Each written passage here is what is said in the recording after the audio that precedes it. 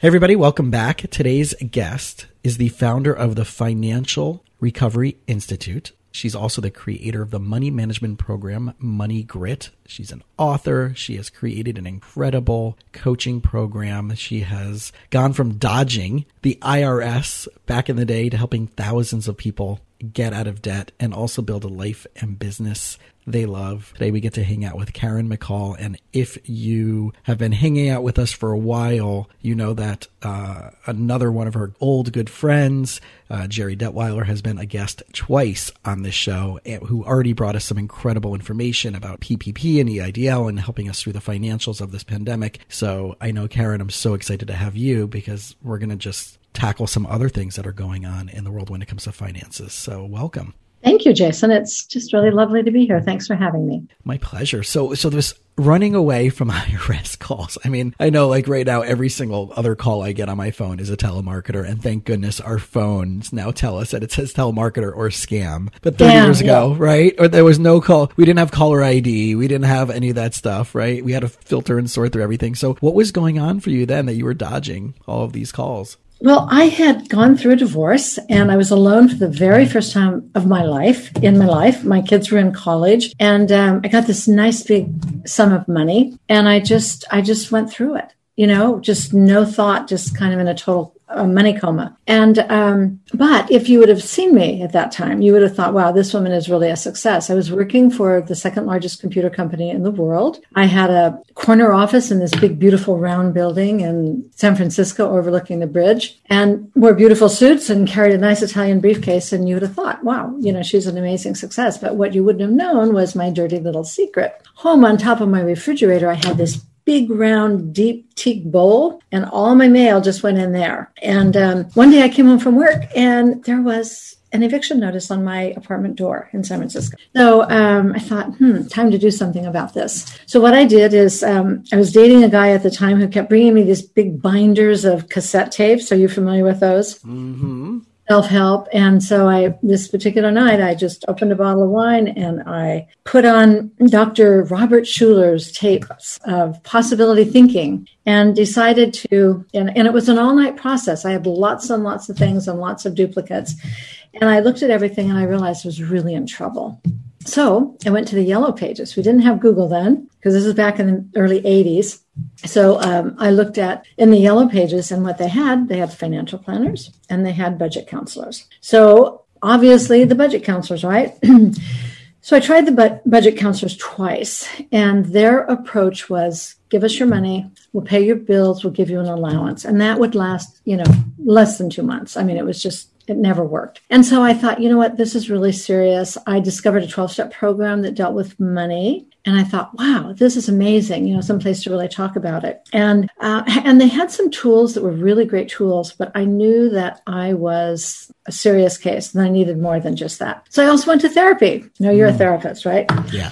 So between therapy and that, I realized, it was helping, but I needed more. And so that's kind of how the whole thing started. And as I started creating my own recovery path, taking what I was learning in therapy and taking what I was learning in the 12-step program, I realized there were probably a lot of people like me kind of caught in that gap between the financial people and the budget people. And so 1988, I launched my business and I had my very first client February 2nd, 1989. So just this is my anniversary month. And, the rest is history. I mean, it just went from there. It was just an amazing process. So it's so interesting that you're saying, like, as you looked at that stack of mail sitting on your counter, and I can reflect back to, I was living in New York. I had to be 21 or so, 2021. And I remember my student loan receipts would come in with the book. Back in right? This is before everything was digital and electronic. And I'm like, whatever. And I remember just tossing it. And I might have thrown it away. I might have thrown it into a pile of stuff. And for some reason at that point, my student loans weren't on hold, even though I was still in school and I was expecting a payment. And so I'm sure there was like a $20, a $50, whatever it was, payment a month. That could have been nothing that I know later on accrued into whatever interest that it accrued. And I know so many people have that, what I would probably deem as an anxious avoidant approach to when conflict or issues come up. And one of the most common occurrences is financial strategy, financial success, financial safety, being understanding that I don't know what I need to know in order to feel confident around it. What was going on for you as far as that money mindset in your mind from that time frame that maybe contributed to that process? Well, like I said, I had never learned anything about money. So there was certainly the part of just lacking skills and understanding, but it went a lot deeper for me. I'd not had one of those good childhoods. I was given up by my mother and kind of tossed around a lot between family members and foster homes. And then I was really sick as a kid. So had polio during the polio epidemic, had kidney disease and lost a kidney. I was in the hospital for years. And I just think I just grew up completely kind of empty, and feeling that my needs were important or taking care of myself was important. And so I really functioned well while I was married and had children to take care of. On my own, it was like, okay, and so one of the things that I developed in my process is that one of the things I've learned is it's really important for people when they start looking at their relationship with money, that they look at, are they spending their money on their wants or their needs? And a lot of times there's such misunderstanding about, how things can meet our needs. There's so much confusion about that. So that was one of the things I built into the process. I needed love and connection. I needed a lot more than what I was spending money attempting to fill my needs. Yeah, that makes so much sense. And I always challenge people to think about, like, if you weren't your job, right? And you no longer were able to define yourself as what you do. If you were no longer able to define yourself by the relationship you were in or the role that you play in society, who and what would you be? And how would you live your life proactively and healthily without having those titles define you that are many times just circumstantial, and God forbid, like, a divorce or a death or a child moves out, right? Then that role shifts and changes, and therefore your identity and relationship to yourself and to that experience changes. And I do see it as far as money as a consistent theme, because it's not just what's your relationship to that thing, but also how do you get access to it? How do you stay connected to it? How do you relate to it? And a lot of times, especially with parents, like, it could be, substituting, connection and time is, let me solve this problem for you. Let me pay for this bill for you. Let me have you still. And I had this recently with one of my clients where it was the idea of, like, at what point do your children come off the payroll? And are they doing enough to be a justified employee for you to cover this, especially when they're as a young adult and they're treating you like crap or they're disrespecting you or causing you to have to work harder in exchange for your belief of what you need to have as a relationship with them. Well, and, that was one of the things that I discovered too. I thought that my practice would be primarily people like me. However, right from the get-go, I started getting referrals from therapists whose clients had millions or had inherited millions. And it wasn't that they had earned it. In most cases, it was that they had inherited it. And they had the same problems that I did. They were living way beyond their means, and they did not understand money. And money was not a tool, but more of a weapon in their lives. And so that was a big lesson right from the get-go, is it wasn't, sometimes people wouldn't end up with debt if they had enough people enabling their behavior. They could go to the family for another million, to bail them out. So what I realized is it was, a far-reaching problem, and it encompassed a lot more people than just that vision that I had in the beginning of this little gap. Yeah. What do you think is the philosophy? Because I know it's all socioeconomic backgrounds. It's all cultural backgrounds. From my experience of being a therapist since 2005 when I graduated, people have certain rules and certain laws that are family, right? And therefore, for family, we'll do this. For family, we'll tolerate that. For my business, I'll do this. For my business, I'll tolerate that. And I don't think it's a one size fits all. Like, this specific culture at this age bracket with this demographic with this financial, right, tax bracket is specific to this. So have you found that over the years that there's not a one size fits all? Like you were just saying, like you didn't expect these millionaire inheritances, but have you seen maybe that this is just a human condition, as that can fall along every single type of background and every single type of financial status? The process I created, I used in every different scenario. And when I train many coaches, it's the same thing. I train them in this process. Now, for one person, it may take, longer period than someone else, but the process is the same, where we really start. One of the first things I have them do is write a money autobiography, so they can look at what are the family rules, what are some of the family messages? They may not have been said out loud, but they may as well have been posted on the refrigerator because they were so loud and clear. So whether they were, you better not be successful because you can't pass dad or me, right? Or whether you better be the one that saves the family. It's all kinds of messages, but the process worked the same for almost everyone. And do you see it as far as like certain age brackets that there might be a developmental age range for certain things to more likely show up? Like, is there for young adults or young professionals or new professionals, right? Post-college, have you found that there's some type of theme that might be more attributed to them of what they're going through at that time versus someone who has the parents who might be like, they might be in their 30s, 40s, and 50s and might be concerned about an aging parent, and the rules and the beliefs start to shift? Or is it kind of, you haven't seen anything that's consistent no matter, regardless of what age range, there's still the same consistent themes? Well, it's very interesting in that very few young people out of college in their 20s would come to a money coach for help. It was almost always people who were older, some in their 30s, 40s, but a lot of people as they get older. And sometimes what they do is they think, okay, my kids are now getting ready to go to college. They want to come in and say, teach my kids about money. But mostly it was, families, couples that I would see, and not so much for young people. And I think one of the reasons for that is they're just not in enough pain yet. They haven't really hit what is their pain point where they say, I really, really need help. Mm-hmm. However, one story that I heard once, and we were talking earlier about Jerry Detweiler, in one of the speaking gigs I was on once, I remember arriving a day early, being in the hotel, turning on the television, and there was this panel of mothers who had lost their children to suicide.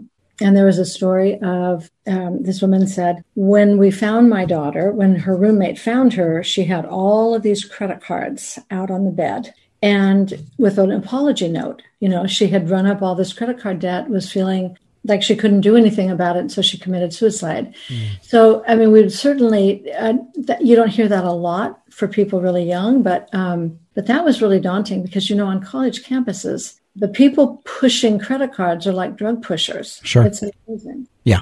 And you just saw with this past year with Robinhood, with the app, with the trading app where that kid committed suicide. And it's, there's two sides to that story, right? One is, how do you not know that this is real money that you're playing with, especially when you're pulling it from a bank account or that you're going to be owed this money? But, two is like, what is the social responsibility based on circumstances? But that's the market, right? That's the market these days. That's right. Well, and that's where helping people really get conscious and connected to their money is so important. And that's one of the things that I always felt. I talked about money in therapy, which was great. And I learned a lot about how I was acting out. But it wasn't until I really got strong and connected, conscious and connected to my money, to the numbers, not just as data, but as a process to really learn how I made decisions, for example. One of the things that people can do with credit cards is you split off consequences with your spending. It's like, what are our two motivators, right? Pain and pleasure, right? And so pleasure, buying something, and then the pain of paying for it, use credit cards, out of sight, out of mind. So a lot of the process is helping people get conscious and connected to their numbers to see what the numbers tell them. Yeah, one of my new habits over the last year or two has been whenever I use my card, especially for my business, I immediately, whatever that money that's charged to the card, I immediately set the payment up for that number amount. Because I know, especially now that I'm home, right? But even if it was like an Amazon thing or whatever, right? $30, $50, $70, whatever it may be, I immediately set up an automatic payment for that amount of number coming from, because I get the points, which will be great. I get the benefits of the protection of that product through the credit card. But it takes another, and even if I did it once a week, which I'm now doing, I'm sitting down for a half hour with all my financial stuff, and I use Mint, which I love and I've set up years ago. Now, when people are wanting to get really creative with that, it's very daunting to put all these things in one place and to make sure everything's going to the right place. But I've set it up where now it literally takes me 3 minutes a week to go through my financials, and then maybe another 5 to see what needs to get paid and set up those payments if it's not just going to be automatically pulling. But I think there's systems that we're looking at things from the way of chaos and complexity versus simplicity. And probably my guess is that if we had a pattern, if we had a system, if someone was sitting with someone like you, asking the questions, what's your belief about, what's your story about, what's your narrative, what's the family's belief about, this will unpackage so many different issues. Well, first of all, let me say that is a fabulous thing to do, to set up the payment, because what you're doing is you're not spending money you don't have. Right. You're doing it for the convenience and for the points and so on. But let me say something about Mint. So for Mint, somebody like you who sounds like you've got a pretty good relationship with money, good behaviors, it's fine, but it's all rear view mirror. And for people who have problems with money, a program like Mint doesn't work as a recovery tool. And I would have never gone into the software business if Quicken or Mint or something like that would have worked. And do you want to hear about it? Do you want to hear? Please, yeah. So as I said, when people will start working with a money coach, they definitely work on their emotions. And a lot of times if they're in therapy, I'll say, hey, see what your therapist would think about reading your money autobiography, so that and a lot of referrals came from therapists because they knew that we'd be working on the numbers and they could be working on the emotions. So one of the first things we do is we create categories for every area of their life where they spend money, and put a lot of thought into it. And with each category, you're asking the question, how do you feel about this part of your life? How do you feel about your home? How do you feel about your food? How do you feel about your clothes? How do you feel about your entertainment, your social context? And so you're kind of getting the story as they're creating their categories. And at the same time, we create a wants and needs list. So if people, let's say they're in a home and they say, cleaning person, I wish I had that. Single mom, works 5 days a week. On the weekend, wants to go to the kids' games before COVID, right? Wants to go to the games, but they've got to clean and shop and cook. And so, okay, that goes on the needs list. We start helping people identify, or I'm embarrassed I don't have people over my home because the cat shredded the couch and all this deferred maintenance. So you start recognizing where the deprivation is, where the incompletions are, where people are not taking care of themselves. And then we do a spending plan. And now we've got this list, needs and wants. And in the beginning, there probably isn't money to really tend to a lot of things on that list. But as people start seeing where they spend their money and that they're spending on everything but their needs and what they really think they want, it's more the impulse spending, tracking against a plan and not having it be rearview mirror. Now they have information that we can work with. So let's say someone says, one of the things I really need to do, I need to get my car fixed. I really need to get my car fixed. I haven't had my brakes checked. I haven't had the oil changed, all this maintenance. They put it in their spending plan, but they don't do it, but they do other things instead. Now we can explore the reasons that, what changed where they abandoned what they said. Because if we have this beautiful spending plan that we show will work, they have enough money, we've made adjustments to make it come out, and now it looks like a different person implemented that plan. Then we can explore, did you just not plan enough or plan too much because you've never planned before? You're guesstimating. Did something come up that you could not have anticipated? When John and I were in Portugal in March, we did not know we'd have to buy tickets to come right back to the United States, right? Things do come up. Right. And then the third thing is, I saw it, I wanted it, to heck with my spending plan. So it's needs-based, but category-driven in a way. So now people are going, yeah, look at that. I didn't do this, but I did that. So now they're starting to connect consequences to their behaviors. So they can learn to be that type of thinker like you described. I'm not spending money on something I don't need or I don't have the money for. And so we do that. And then the other thing is really educating people to get in touch with, how every financial program, everybody you talk about, they talk about an emergency fund. Jason, in reality, there are very few emergencies. There are, right? The fires this year, California, right. Oregon. Medical, business. Yeah, right. Austin, Texas, last week in the storm, certainly things like that happen. But most people think, oh, my old car needed repair, an emergency. No, you can plan for that if you have an old car. So it's helping people become, and this is what almost everyone describes, and it was always so exciting to hear. I feel like I'm becoming a grown-up with money, because they're learning how to make decisions, right? They're learning how to start identifying their needs. And then they're learning and discovering how they sabotage what they say they're going to do to start taking care of themselves. The other thing that people would be surprised about was this wasn't a quick fix.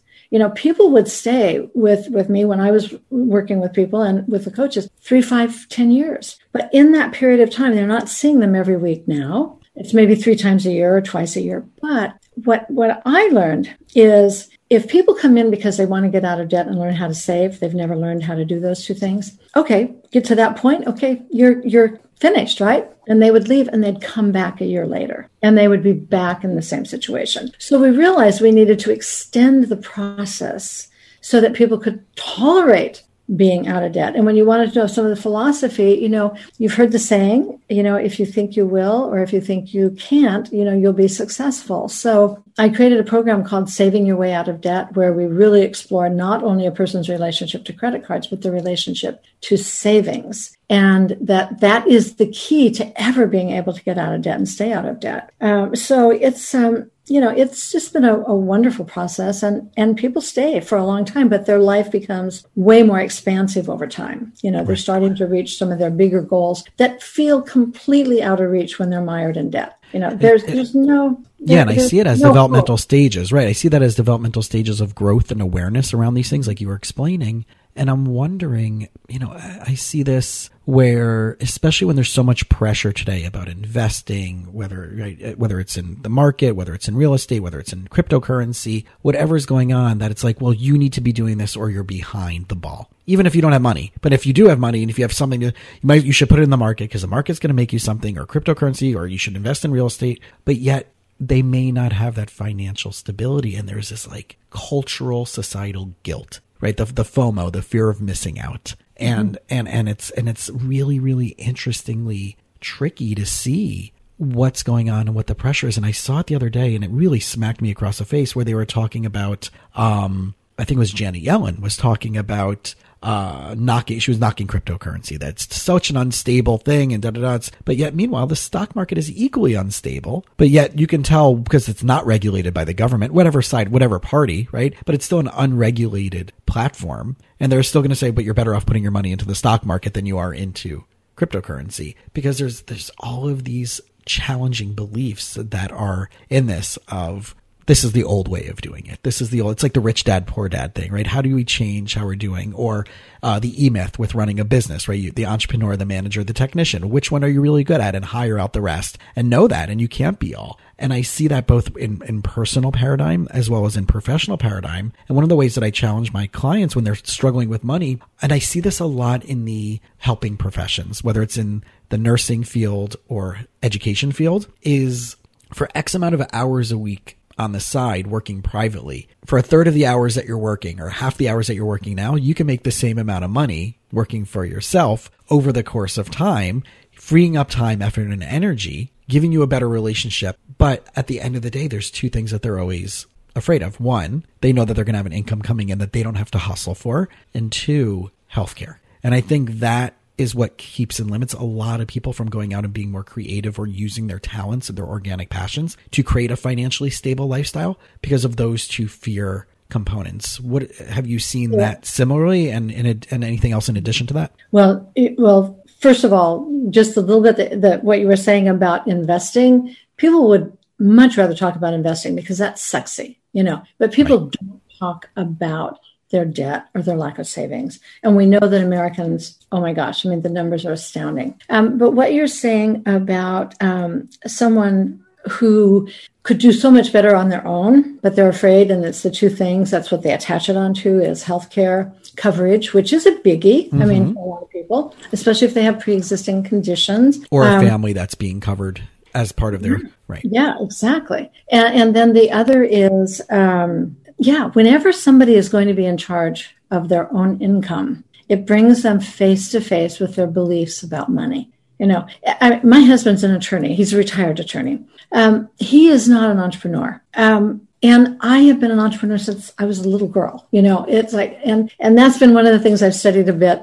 Are we born entrepreneurs or can we learn to be entrepreneurs? But I don't want to go off on that. But this is the other thing when I said that when people get grounded in their numbers and they really start learning how to make strong decisions and not sabotage, now they start seeing possibilities like, well, you know what? If you did have your own business, and in Money Grit, I have a personal version and a business version. And my reason for that was within the first few months, I recognized that people who were entrepreneurs, they had a back door. We'd do a spending plan for their personal life and come back. It would look really different. Oh, I did that through my business. So people justify spending money out of their business as either, saving on taxes, or somehow it's justified, for whatever reason. Right. And so I realized, oh no, entrepreneurs, we got to if you're really going to be able to recover and develop a strong, healthy relationship with money, we have to be doing this in your personal finances and also in your business finances. And what I would also do is somebody who might have a little dream,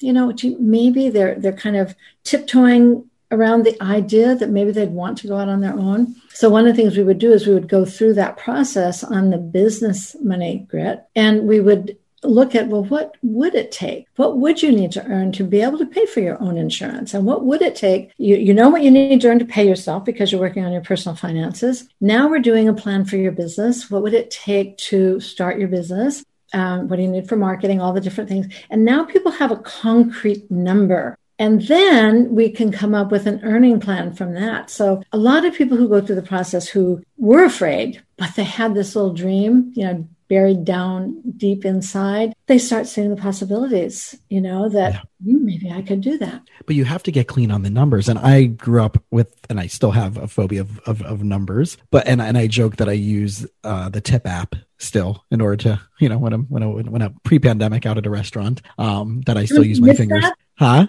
Don't you miss restaurants? I mean, I don't miss tipping, but no, I'm joking. I do miss restaurants, but I do miss tipping. You can still tip, guys, during the pandemic. You can still tip the people for makes up some money on their end. But I would joke, I would sit there, I'm like, oh wait, I have to make sure I have I'm getting the numbers right. I don't want to shortchange anybody. Because I have this, I just grew up thinking that I sucked at numbers. But the more I sat down and figure out equations to make my business more successful, to figure out what my costs are. And I see it kind of, and maybe I'm not using the right title and you can help me, like where it's an aggregate cost per session, right? Because yes, I'm paying my liability insurance. Yes, I'm paying for marketing, whatever, and that changes based on variables. Yes, I'm paying for licensure and continuing education and all these things. So it's kind of like to figure out what am I making per client per session, and what are my costs in order to do business? And a lot of people don't look at that down to the nitty gritty, like aggregate it out to per session cost. People think of gross dollars rather than net, and they don't understand the difference between cost of sales or cost of goods sold and overhead. Let me tell you another situation. This is a story of a woman who was in real estate and came from a family with money. And are you familiar with California at all? San Francisco Bay Area, Tiburon and Belvedere Island. And she's told this story like to newspapers, so I can tell the story. And she sold. She was a real estate in that area, and she rented an apartment in that area and made a lot of money. At that time, this was many years ago, and it was way up in the six figures. But she had nothing to show for it. What she did, and this is what a lot of people who live on commission do, she would live on her credit cards 2 or 3 months, close a deal, pay them off, and start the process all over again. Her car was leased. And so she came to see me and so resistant. It's like, okay, I'll just make up a name, even though she's giving me fish and married. This is what we're going to do. Next time, and so we started working to see what her business expenses were and what her personal expenses were, what she needed to live on each month. And the next time she got that big check, we're going to put it in savings and bring 1 month over at a time, which means she wasn't able to pay her credit cards all off. And to her, that seemed crazy because she would pay interest for the first time. So it's like, we're looking for the long game here, right? Short-term pain, long-term gain. So she did it because she respected me and trusted me. And, but like I said, it was just crazy making to her that she's going to carry that credit card debt, just bring over the money to live that month. But so fast forward, she did it. And the time came, of course, that the debt was paid off and she had built up savings. And the first savings that I always have people focus on is your periodic savings. I'll come back to that in a minute. And then the safety net savings and then your investments. But let me tell you what happened. Before the big real estate boom in California in the early 2000s, she was able to buy her first place in Tiburon. And about 4 years ago, she called me out of the blue one day and she said, I have to tell you, I retired early, but just bought a condo in Hawaii. So she broke that cycle that she was on, because then she'd borrow from her mother to pay her taxes and then she would owe her mother. But she would make the money. She'd make $200,000 or $300,000 a year that she could keep, paying back, but she was in that constant cycle of, and there was no connection between what she could afford to put on those credit cards because, again, pain and pleasure. And it changed her life. She retired. She had her beautiful home in Tiburon, and then she also got a condo in Hawaii. And she was well-educated, bright, smart as she could be, but people get caught in a process that seems to make sense. This mentality, if I pay my credit cards off every month, I'm okay. Well, but are you spending your money in the way that is going to really make a difference in your life? But I would like to tell you kind of my approach for helping people learn to think about savings in a different way. Sure. We talked earlier that people like talking about their investments, right? And a lot of people, they have that. They have their 401ks, they have their IRAs, maybe have some mutual funds, but they don't have anything else. And you hear people say, save for, have 6 months or 1 year or whatever. And so for somebody who's never saved, you may as well say, hey, go to Mars, It seems completely impossible. So what I do is I want people to look at part of their money autobiography is looking at what their history with savings was. And so the first thing is identifying what are the variable expenses that come out throughout the year. And that's the first savings account, but it's not really savings, it's a revolving door. But if you don't identify it as that, when people start saving, and if they have to take it out for car repair or for the doctor or vacation or whatever, they feel guilty that they've done something wrong. Now they feel defeated. So revolving door savings first, identify those periodics and be able to cover them, because that is when people pull out their credit cards. That's been their buffer. And that's fine if people really have the cash flow to do that and then can pay it off. But for many, it's like it's just debt that gets carried on for a long period of time. The next level of savings is safety net savings. And I have these triangles, and it's like safety net savings is just for income protection. So for my client, Mary, that I was telling you about, we needed to have safety net for her 3 months. That was the period of time that she felt she could go without an escrow. And then also to think with entrepreneurs, someone, a therapist or a coach, could you take a paid vacation?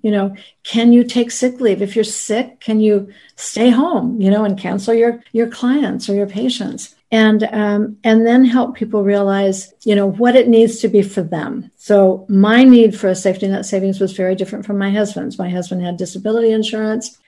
He also was very employable if he, for some reason, lost a job.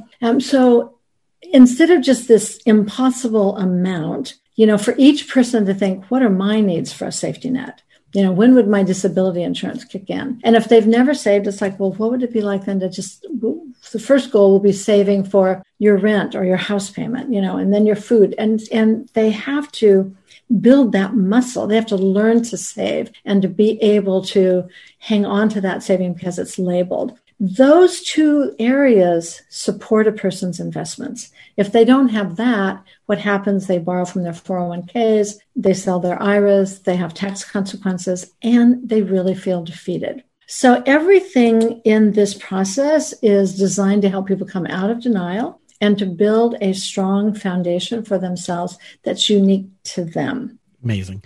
So taking it now from this personal identity to a business identity, Mm-hmm. I'm sure there are many things that you're seeing that business owners or small businesses, and I want to play with some of the titles for a second, because I know that in 2020, 2021, especially over the last couple of years, there's been this entrepreneurial boom, and everybody waking up in the morning is now an entrepreneur, and they're now a CEO.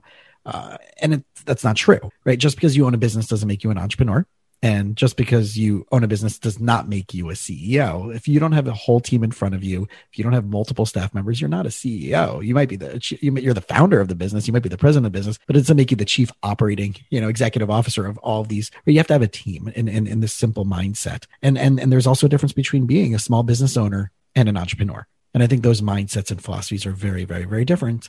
And I want people to, at least from my perspective of seeing it, is that like anybody can open up a small business. That is entrepreneurial, but it doesn't make you the entrepreneur in that classic sense. Because I think at the end of the day, in order to truly grow and be successful, is that you have to get a place where you yourself are replaceable by other people doing what you can do on multiple levels and by multiple people. so that when, like you said, what happens if you're sick? What happens if you want to take a week off? You're also making money when you're not around, and the business runs sustainably. That's not around you. And that's a tricky thing, especially those in like healthcare or tutors or anybody that's in that direct one-on-one service type industry, right? Therapists especially. And that's why building a team is important. Building associates under you, building people that can back you up and have coverage.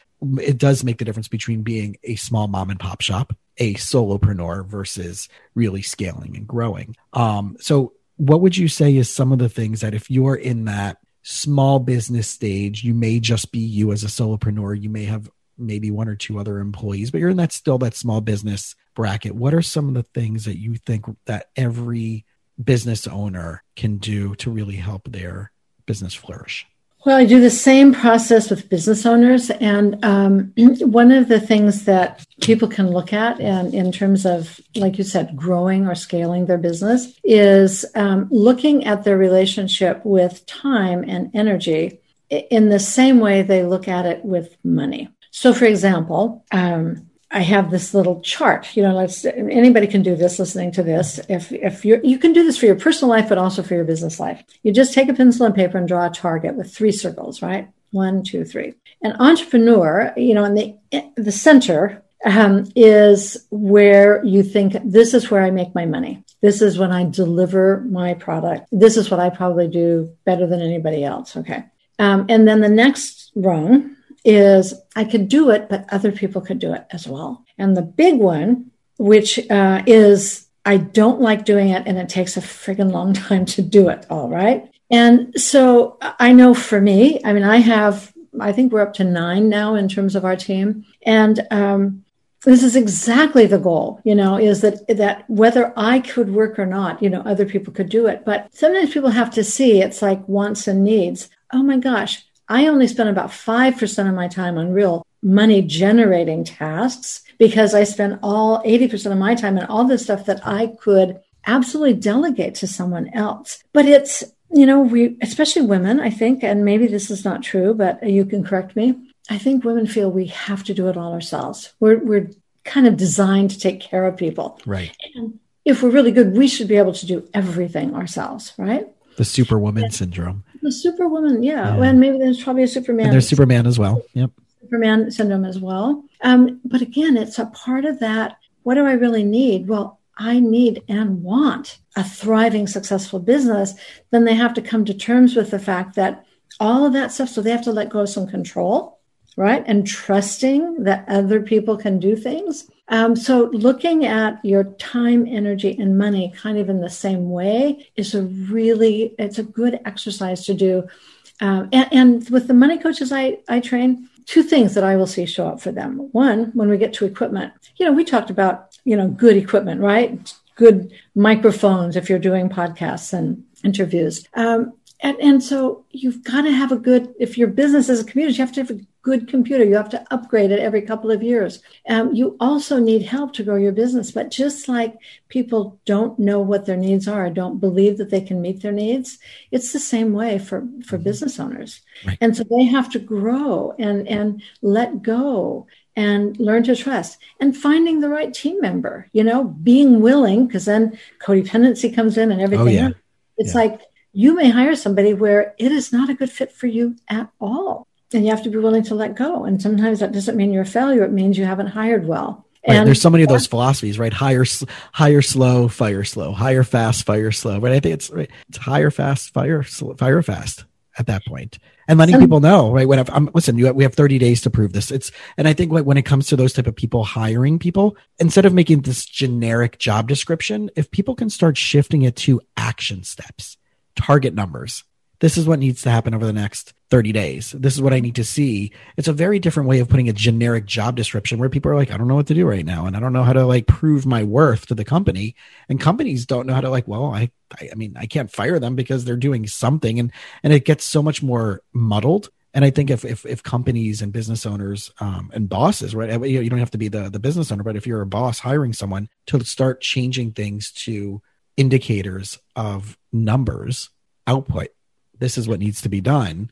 Well, and this day and age, like you said, and you know what, COVID has has left a lot of people thinking, you know what, I would have been a lot better off if I had my own business working at home. I mean, I know how grateful I am that we have a portable business. I mean, we were traveling Europe doing our business, and now we're settled in for a while before we can start our trip again. But one of the things that's really tough for people right now is there's a lot of things that we don't know about, like a marketing person. You know, if people want to scale a business and they've got courses they can sell and that type of thing, social media is something they really have to do. And that it's like, how do you find a social media person? You know, how do you find a community manager?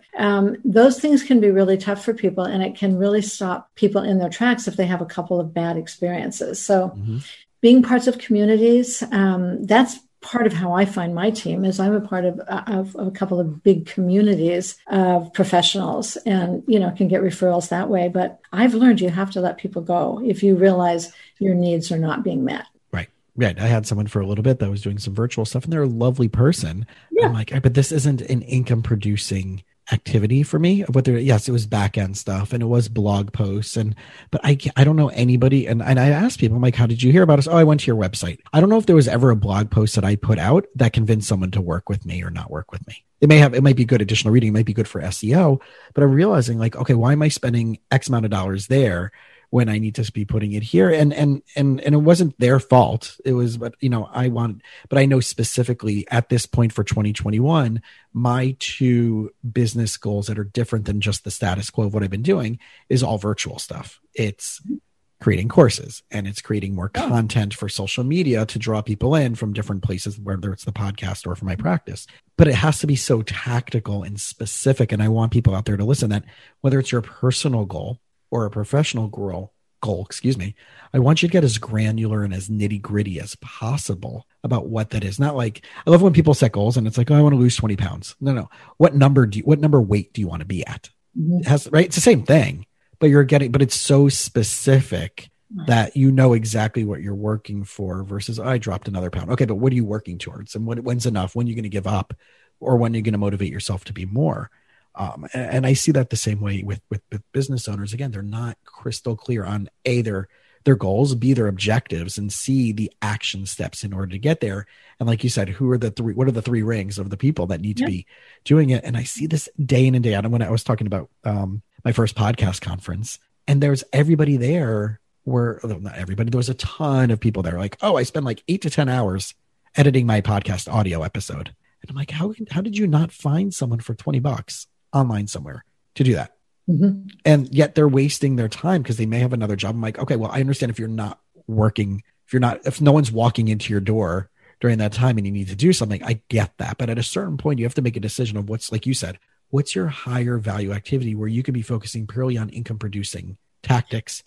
Even picking up the phone and making cold calls might be better than you editing your social media. If you're not going to become a social media editor, find someone to do that for a couple bucks an hour somewhere, anywhere in the world. So, one of the things that can help people get to that place where they could see, oh, it really would be worthwhile to hire this person to edit my podcast, my videos, is, I talked about, we create the categories, the needs and wants, we do the spending plan. And for business owners, one of the main objections when we say, hey, we're going to do a spending and income plan for your business, the number one objection is, how can I do that when I don't know what I'm going to earn? Okay. So, of course, more important than ever, and this is how this can really help people, is when they're clear what they need to earn to pay themselves, they're clear what they need to pay for taxes, they're clear what they need to start their business and to grow their business. Now they have a concrete number of what they need to earn. Once they have that concrete number, now you can come up with an earning plan, a marketing plan, with something really concrete and measurable. But so few entrepreneurs, they'll pick a number out of their head, like, I want to make 6 figures or I want to make 7 figures. And you see that all the time. But what's each person's number? And once they have that number, talk about seeing, I remember a photographer from San Francisco I worked with, where he had a great flat in San Francisco, but he was living in a lot of, he didn't have a good car and he wanted to be dating and a lot of other things. When we went through this process, he saw that what he was short was a number that for him, because he was a high-end photographer, would only be 2 more gigs a year. Yeah. And now, okay, how can you have a marketing plan that's going to be successful if you don't know that actual amount. So it was all of a sudden from something that seemed like my business doesn't support me. I don't know what I'm going to do. Do I have to do something else? Do I have to take a part-time job? Where once he had a concrete number and saw that, and then that's when you, whether you're doing it yourself or you hire people to help you, now I have an earning number. How are we going to do that? What product or service am I going to sell? How do I need to get you there? Yeah. To get you there. And I also wonder, and I see this a lot of time, and I challenge this to a lot of people in tutoring and the healthcare professional, is that when they get full and they have no more space, raise your prices. And it's such a backwards, simplistic way of thinking about things. But clearly, if you're selling out at that price point, raising it $5, $10, and now seeing a little bit over the aggregate again, right? Over a course of a number of clients, you might be seeing one less client a week at that price, but now you're opening up a new space for a higher thing. And I would challenge people out there, if you're doing any type of service-based, direct service-based thing, and you haven't raised your price, and all the fear factors come in. WEMS, if I lose someone, WEMS, but how many people will it take you to get new to replace all those people? But those who do have a full list of, in business, and you're constantly selling out, it's probably time to raise your prices, and that will make life a little bit easier. Yeah, and that's the other thing, I think, for therapists and coaches and anybody who's in the helping profession. You do want to, in the equation of how much you want to earn, you do in deciding how you're going to set your fees, you have to look at your lifestyle and how much you want to work and what kind of a lifestyle do you want to have. And that's a key part in raising your fees. And then, what I always say is talk about a challenge. And this is one of the things that can stop entrepreneurs, somebody from starting their own businesses. They not only have to decide what they're going to charge, they have to be able to communicate that to people. And then they have to be able to collect it, so there's just so many. And not be apologetic about it, which is such a huge thing. Or one of the things I tell people all the time, when you offer your price and it's silent, you need to stay silent too. Don't go in and say, well, but I can take $10 off, or, well, I can give it to you half off, right? You have to get really comfortable with the uncomfortable silence, because that doesn't mean that they're not going to say yes. And it certainly doesn't mean that means that you have to drop your prices just to get them to say yes in that moment. And I find that so often. That reminds me of a call years ago, but I remember it, where it was a new client, and I was going over my fees and my cancellation policy. And at that point, they needed to mail their half in ahead of time. Because, people have money troubles. Like they wake up the morning of the appointment, they go, why am I spending money? Right? I've got, right. And so I went over this with this woman, and she was silent when I told her my fee and to mail in 50% to arrive 2 days before, which was my cancellation policy. Silent. And all of a sudden she was, oh, that's how you do it. She was running an eating disorders clinic, and they had tons of no-shows. Uh-huh. And so for her, it was not, I didn't know what the silence was for until she said that. So we also can be modeling good behaviors for our clients and our coworkers, and other people in business. But as I said, I think early in our talk today, Jason, that anytime somebody is responsible for their own income, it brings them face to face with their relationship to money. Talking about no-shows and relationship and seeing mine evolve over the years is when I put a credit card authorization in my intake, and I let clients verbally know, both on the call and in the email, saying it needs to be figured out. I mean, right, everything needs to be filled out in its entirety. And until I have your intake form in my hand, i.e. email, your session is not considered confirmed. And you have X amount of hours, depending on the time of day. I'll talk to a person. If it's at night, I'll give them till lunchtime the next day. If it's that, right, I always give them a nice, amount of time, especially if it's a week or two out or 3 weeks out for the appointment. But I'll say, like, within 24 hours, I need to have this back. My no-show rate has, I can't even say, like 1% a year at this point for a first session. I may have someone who schedules something and then 24 hours say, do you know what? I've decided I'm not interested in doing therapy right now. Or, I talked to this other person and maybe I want to try them first. That's fine. My ego doesn't go anywhere with that one. But as far as no-shows, where that says, and they're signing off each box with 3 different things, it says, I'm also acknowledging that by submitting this, I have my session, and whether I show up or not, this credit card will be swiped. And that's what I train people to do is if their cancellation policy is 2 days before, then you run that charge 2 days before. And we talk about statistics. I remember only one time where somebody had sent in their check for 50% of their appointment, didn't show, never heard from them again. Once. Right. And that is, it's we think of it as being, we're being hard on people, but it's being kind, because anytime we can model how to have grown-up conversations about money and for it to be conveying that, hey, we respect our time, we value our time, and this time is going to be for you. And, it's good practice. It really is. Agreed. And one of the ways to get practice is actually by committing and doing this, by becoming more informed, by reading more, by learning more, by figuring these things out and unpackaging it. And I know you have some really good resources that I want to wrap up with, in which they can do this, and they can do this specifically with you. And I know you've written some things, so please share that with everybody so they can connect with that. Okay, well, if this is resonating with anyone and you just want to know more about the work, my book, it's really inexpensive, probably on Amazon, it's probably less than $10, Financial Recovery, Developing a Healthy Relationship with Money, where I did a really good job of describing the process. You can also go to financialrecovery.com and you can discover my Saving Your Way Out of Debt program. And Money Grit is moneygrit.com, and that's where you can find the personal and business versions of the money management tool that I talked about today. So everybody out there, we all need to get our money cleaner. We need to get our money more proficient. We need to have it. We need to have it working for us versus us working for it. As cliche as that is, it's truly simple. I want to make sure that people who either benefited from this episode, or you do know someone who would benefit from this episode, please share it with them. And as always, we don't have anybody who's marketing on the show. We don't really have sponsors. So if you do get some value out of this, the only thing we ask is connect with me, right? If there's something that I can do and I can offer you, whether from the therapy perspective or a coaching perspective, or the guest that's on, and you find something that really stands out to you, reach out to them. And they're, right, as you already shared, your website where they can track you down. And also one other ask that I have is go on iTunes. Even if you don't have an iTunes, you can create an iTunes account and you can leave us a star and written review. That just helps us get found by other people out there that this show might benefit, and other episodes might benefit. But I really do want to thank you again. The psychology behind money, the figuring out what's keeping us stuck from having this life that we truly want and desire, is sometimes a days, sometimes weeks, sometimes months, but it doesn't have to take our whole life to change something that can be done in a simplistic manner. And Karen, so I really want to thank you again for hanging out. Thank you, Jason. It was my pleasure.